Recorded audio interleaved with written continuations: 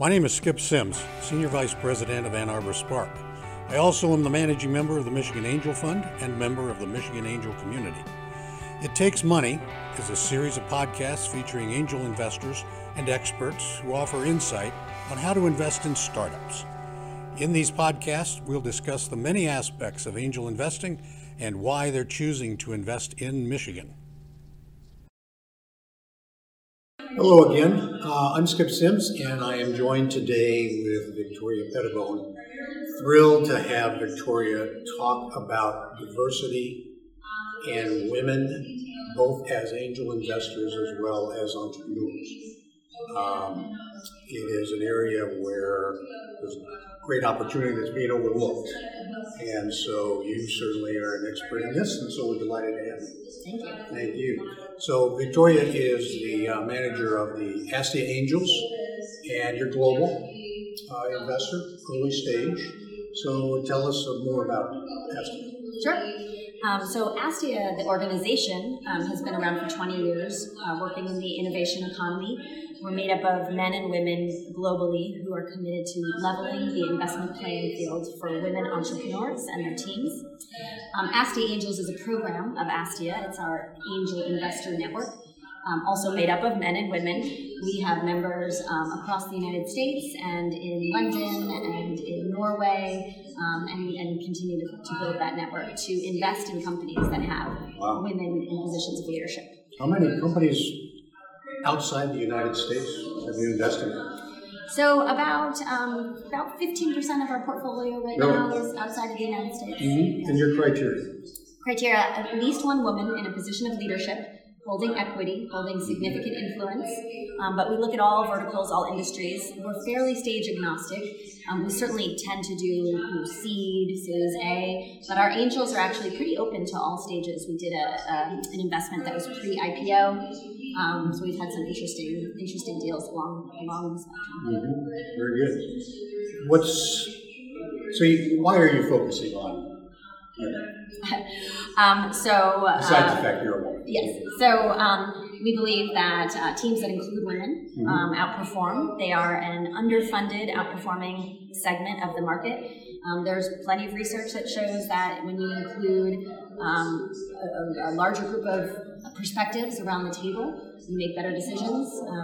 And there's lots of data that shows that when you have women on the team and the leading strategy, you generate higher revenues, more successful, less likely to fail. So it's a wonderful opportunity. Personally, it's what I want to just see in the world. I also just believe that is the way the world should be, inclusive of men and women. But there really is a business case behind it as well. Well, okay, so that data, have your investments validated? Yes, most definitely. We have a fantastic performance track record to date. We have had exits that have returned capital to investors, done extremely well, and the health of the portfolio is very strong. So we are seeing that in reality. We are seeing that happen, come to fruition. In talking about angel investing to people that aren't in the space already yet, I'm trying to recruit them. Yep. I always, put right out front that these are high-risk investments, and that statistically, no matter where you are in the U.S., half of all startups will fail, usually within the first 3 years, definitely within the first 5. And you should probably anticipate that. I mean, none of us know, particularly at this early point. Is there a difference with women? Have you found that to be different? The success rate? We have a methodology that we use to source and screen our deals that I believe generates better percentages than that.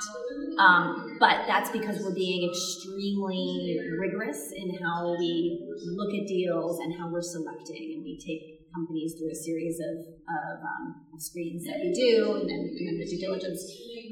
So time will tell. But so far, I believe that our numbers are showing that we will do better than that. But yes, it's a high-risk asset class, so it's certainly, you want to go into it knowing that you have money that can be lost, but hopefully at the end of the day, you'll get those returns that you want. How do you find, now, have you, before asking, did you invest in any companies run by men? Or I've always been I've always been attracted to companies that have women.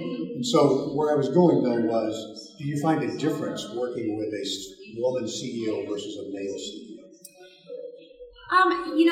Every company is so different. So I wouldn't make huge generalizations. I think at the end of the day, some of my investments are male CEOs, but then there's a woman CTO or a woman there.